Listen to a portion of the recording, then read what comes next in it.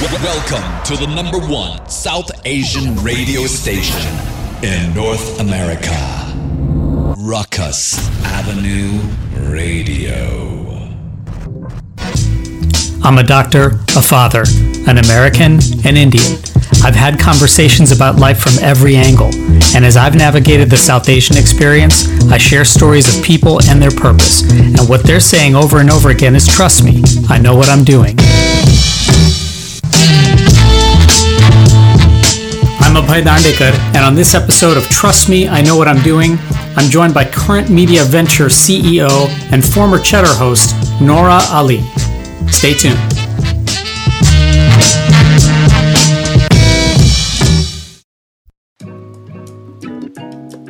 So I'm not a tech or finance enthusiast, but during the pandemic, I became more and more interested in these topics, and like many, found myself drawn toward them because mostly, even though I'm still a novice in these areas, I feel compelled by how much they intersect with virtually every aspect of our lives.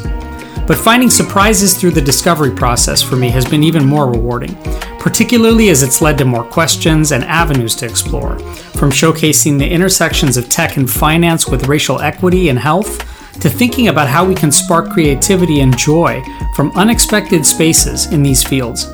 For Nora Ali, the former host and anchor at Cheddar, the business and technology news network, exploring her passions comes from a deep and earnest quest for all of this and more. She's a Harvard quantitative finance grad, a former Goldman Sachs analyst, and has led marketing technology teams. At Cheddar, she successfully pitched and launched several specialty series that were capturing signature issues of our times: food, racial justice, and COVID. Nora is also an accomplished musician, as she's played violin and piano and soloed with several professional orchestras. Nora grew up in Minnesota as a Bangladeshi American and is now on the cusp of launching a new media venture as a co-founder and CEO. I was able to catch up with her, and we started out by chatting about the hard-to-find confidence we yearn for in speaking the language of our families, and perhaps finding that safe space in Clubhouse. So there's got to be a Clubhouse channel someplace where... There has to be. That's like, hey, walk in, and it doesn't matter who you are, just hear and speak Bengali, no matter what exactly the mistakes are, or just, almost like a comfort zone. Like a no judgment, safe space for people trying to resurrect their Bengali. I did take a Bengali class in college, my last semester of senior year. It was 5 or 6 people, and it was people like me who grew up in Bangladeshi families, Bengali families, and kind of lost the language, but also partners of people who had been dating or married to Bengali people. And even in that class, of course, it was a safe space because we were all learning together. Right. I just felt like my Bengali should have been better because I grew up in a Bengali household. So my Bengali got okay-ish then, but it's pretty garbage now. Well, it's funny because, it's places like that where you feel safe enough to let those, intersections and the slash part of it, right? I'm Bengali American. I'm married to someone who's Bengali, or my partner is. And I wonder if just having those kind of safe spaces allow for some of these intersections to blossom a little bit more, for that matter, especially when it comes to, no one wants to either learn or thrive in a sort of shame-based environment. That's very true. And even if I do try to speak a couple words of Bengali with my older uncles and aunts, they'll kind of chuckle at me because they know that I'm so out of practice and it doesn't sound good and it doesn't feel like a safe space. They're not judging. They just find it funny. Yeah. But I do ask my parents now, as they get older, as I get older, I ask them, please speak more Bengali to me because I don't want them to lose out on understanding it. And it's hard for them because now they're so used to they've been in the US for so many decades now. It's hard for them to remember even certain words in Bengali. And they're like, well, I don't actually remember what the word for table is. So I'm sorry that I can't teach you what it is. You've been living at the sort of vortex of so many intersections throughout your sort of professional life of finance and media and technology. This past year of pandemic culture, Did that show you anything about the kind of humanity behind all those three, which sometimes can feel like they're devoid of human characteristics? Did you feel like there's a resurrection maybe of that humanity, or are there some human characteristics that are actually needed to sort of bind those intersections together? I will say, because I was in anger during the pandemic, I only just left a couple months ago. It's really hard to connect with people. And you know this because you're interviewing people for your podcast. It's so much harder to connect with people when you're not just sitting next to them. And I found that even for complete strangers, we would have cycles of, dozens of guests that would come into our studio, out of our studio. The only time that we would have to kind of chit chat before the segment was 30 seconds before we got counted down to being live. And even in those moments, you just have that body language, you have that personal connection. And I found it difficult at first to really connect over video with people. But at the same time, I got so used to it that I felt that I could focus even better on individuals, just interviewing them over Zoom. And because we were all going through the same thing to varying degrees. But I will say, I think what brought out the humanity more from my perspective in conducting interviews for Cheddar was the renewed conversations around racial injustices. And it was a common thread. I tried to make it a common thread through every single interview I had. And I was just so pleased in many ways that I could be more comfortable bringing that up in every conversation I had versus apologizing for it. Because it was always my core mission, the hill I was ready to die on. We need to hire more diversity. We need to tell more diverse stories. And there was a sense of guilt that I would feel bringing it up over and over and over again with my teams. But I finally felt like people were really listening and ready to take action. So I think that would be the kind of combining thread of humanity that I found in this last year. And is trying to bring that out, particularly in these three disciplines of finance and technology and even media to some degree. Were there barriers to that? Was that not an easy conversation to even initiate or start, especially when, things can be very, very fast paced. Things can be very, very sort of, bottom line, black and white and binary in some of those venues. It's not easy when the people who make the decisions and the gatekeepers are those who don't identify with the struggles of people of color and women and other marginalized groups. And unfortunately, I guess it's okay to say unfortunately, I think all of my bosses have been white men through my whole career, or at least at the highest levels, from finance to startup to working at Cheddar in the news. But you have to find those champions, those sponsors within your company that can identify with the struggle and really feel that personal connection to the issues. So yes, it was a challenge, and I did face some pushback sometimes, but that's why it was so fulfilling to be able to bring up those conversations in this last year and have it be met with, wow, you're right. You've been right this whole time. We do need to consider inclusion and representation in everything we do, not just as an afterthought. And especially for the news space, oftentimes you can conceal the internal lack of representation with who you put on air. Yeah. So we had a very diverse cast of anchors at Cheddar, which was amazing. And I made it my mission to make sure we were also considering that behind the scenes as well. And that's an issue that we talk about in Hollywood all the time is, we've made great strides for those, actors who are on camera, but it really matters who's telling the stories behind the scenes, maybe more so. So I've certainly faced some pushback, but it's been a lot easier just this last year. And I guess it would be, relatively simpler from at least the outsider's perspective if the topics were society and culture and more pervasive throughout everything. But particularly when it comes to finance and business, is that conversation just one that, sometimes just falls on deaf ears because it's like, hey, it doesn't really matter when it comes to what's newsworthy or not?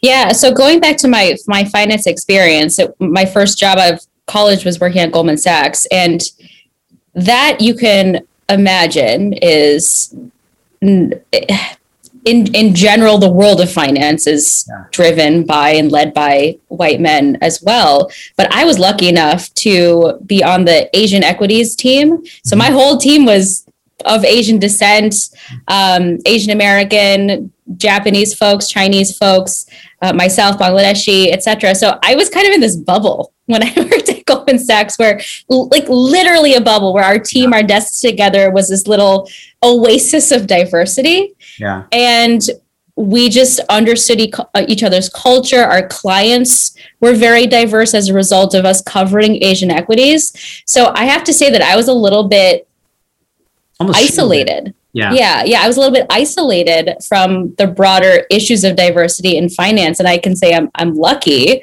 But that was a totally different world in many ways back then. About a decade ago when I started, it was just, you didn't think about that sort of thing as much back then. You didn't think about representation and inclusion. And if you're a new analyst at Goldman Sachs, you're just trying to hustle, you're trying to work super hard, you're losing sleep. And that in itself is coming up as an issue that people are not okay with. So it was just a totally different world. And I feel lucky that I was embedded in this super diverse team.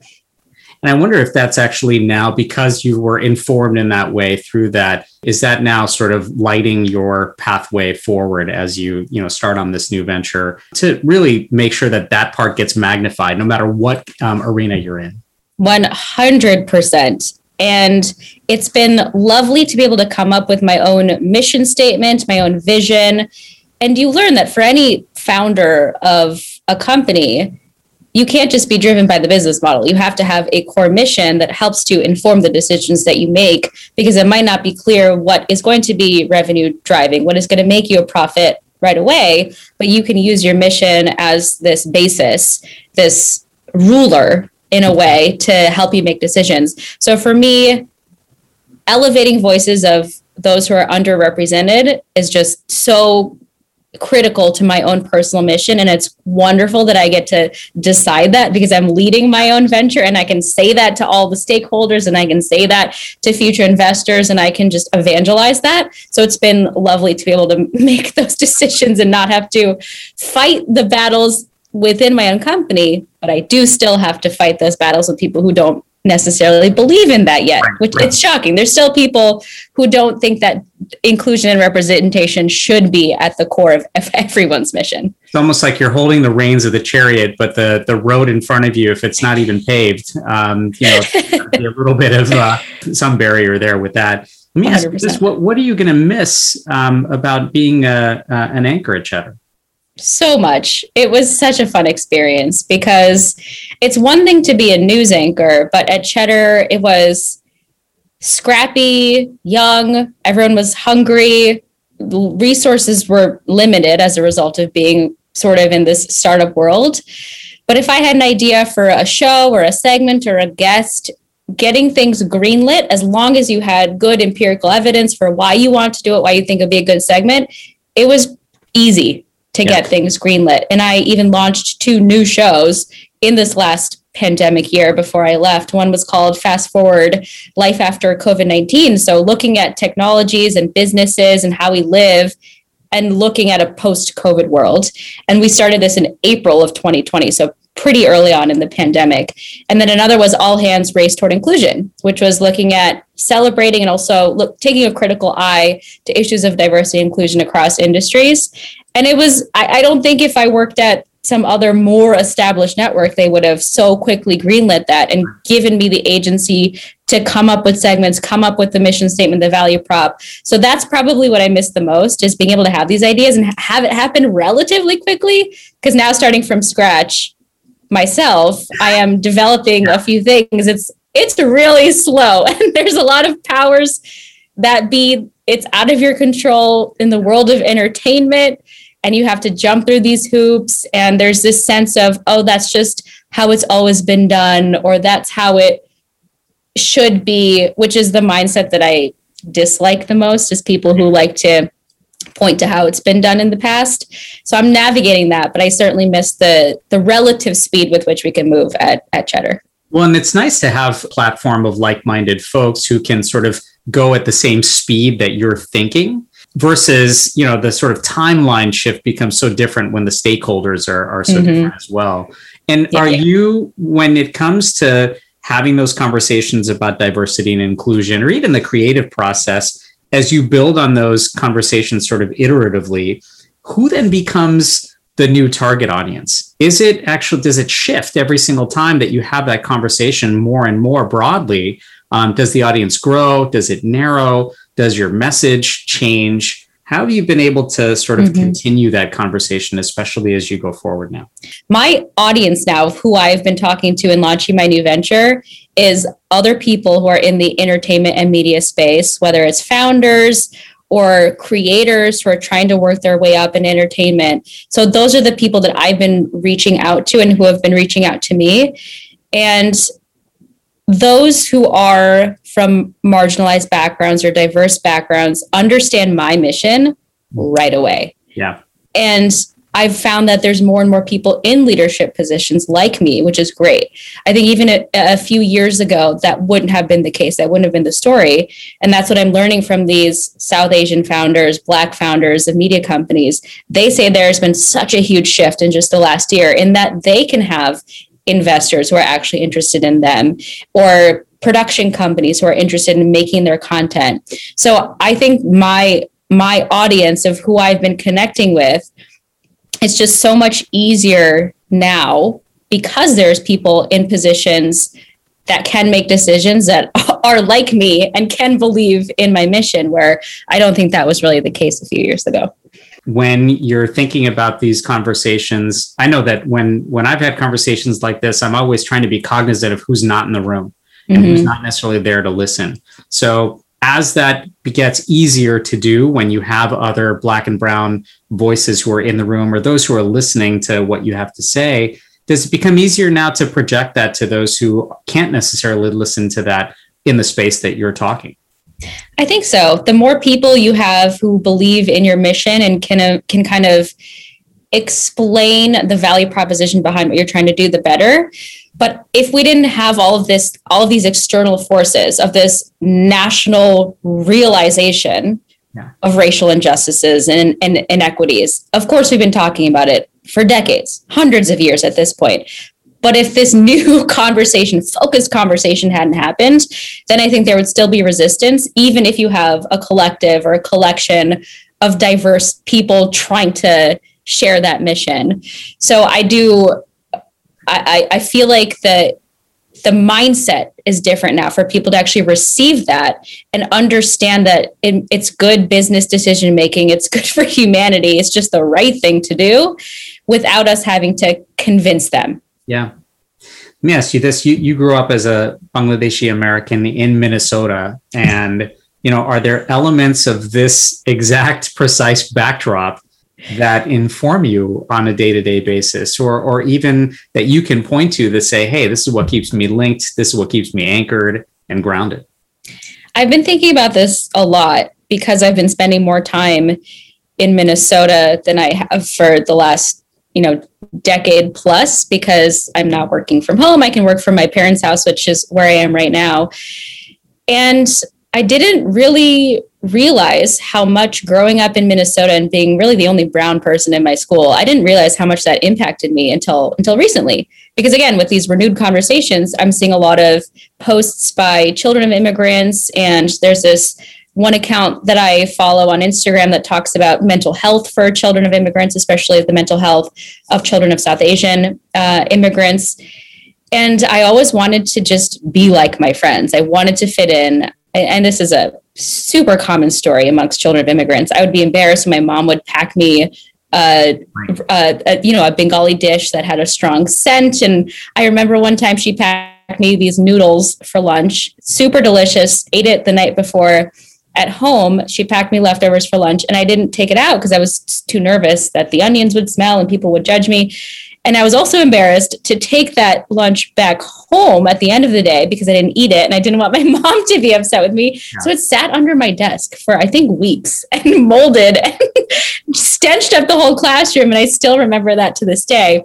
Anyway, all that to say is I was so driven by fitting in back then, but now I'm so driven by being different, and I'm re-embracing my Bengali heritage. Anytime there is an event, a wedding, a birthday, whatever, where I get to dress up in Bengali clothes, I will be so thrilled to do that. Just last night in my mom's bedroom, I was looking through her drawers, lehengas, charis, looking at all of them to try to decide what to wear to a family member's wedding in a few weeks. And it's so fun. And my mom and I connect over that.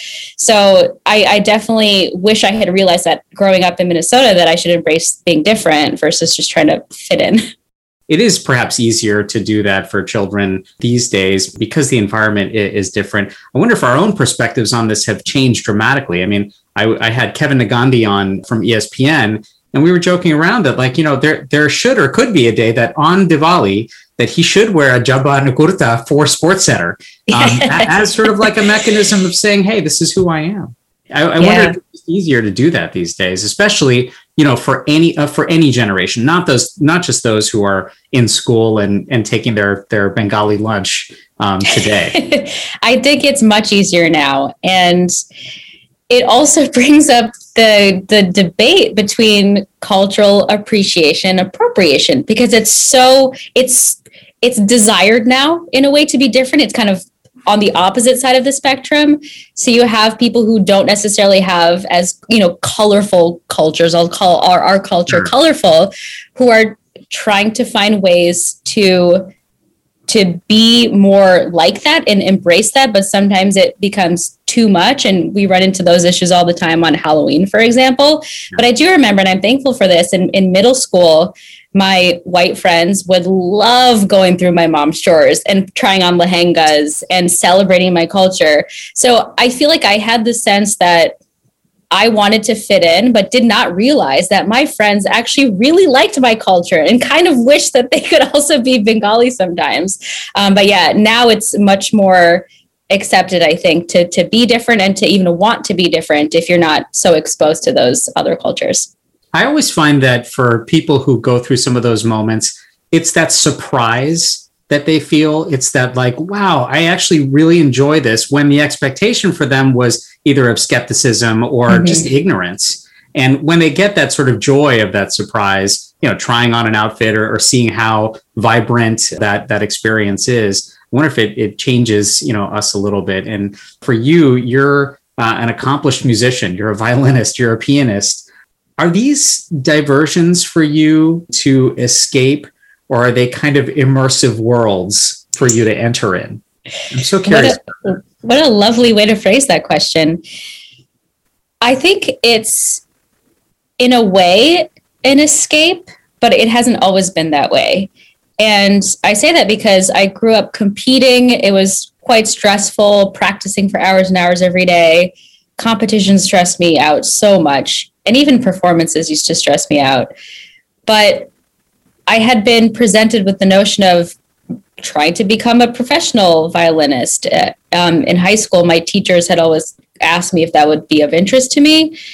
And I had decided pretty explicitly early on that I never wanted to pursue it professionally, because then it would become a job, a necessity, and not just something I enjoyed.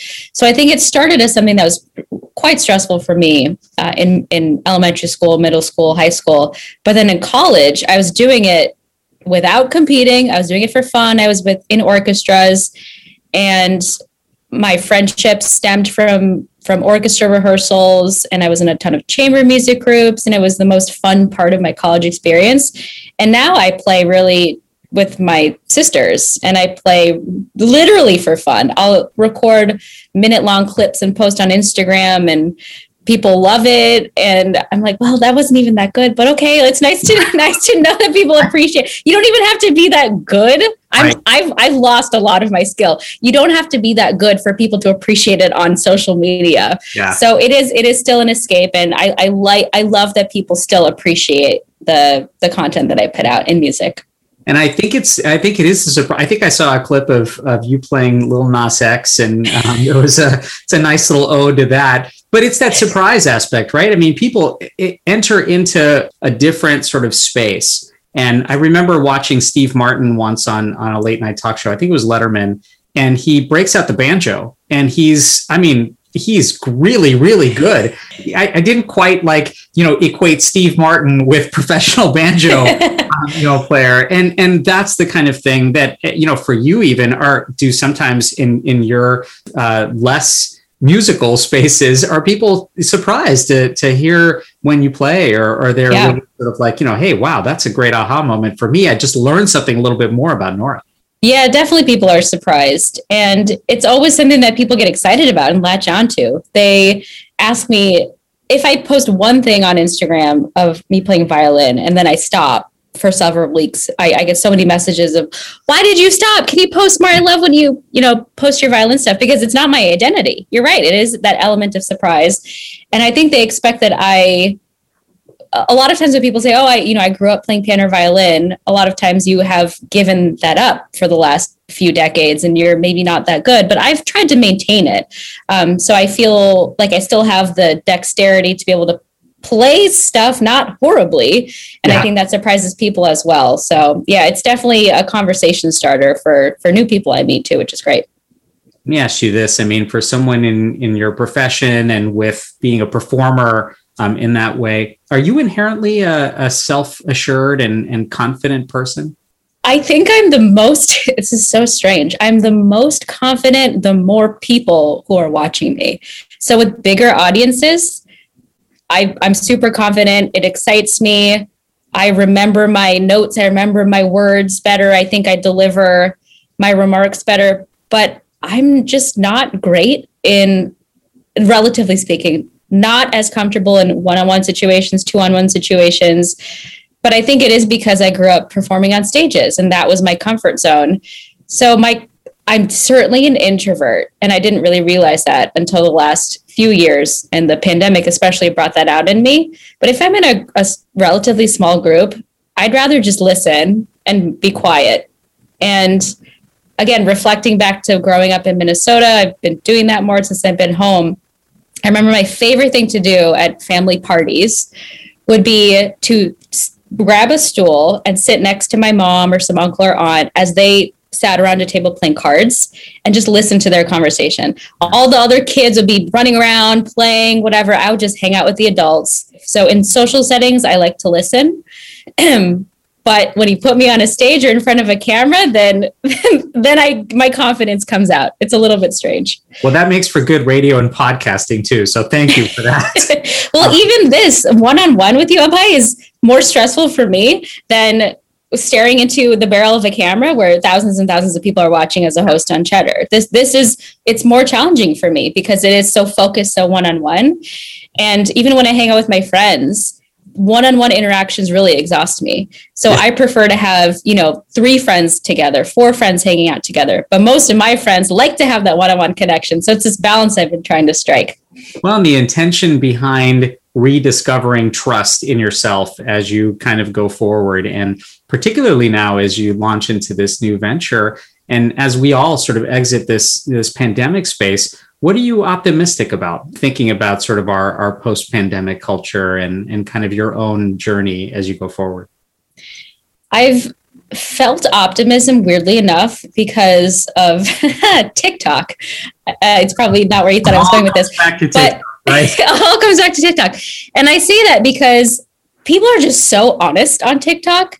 And I spend, unfortunately, many hours on many days just scrolling through, and people have just been so open and explicit about what they're going through, things that you might not think are relatable to others, but so many people are going through similar experiences.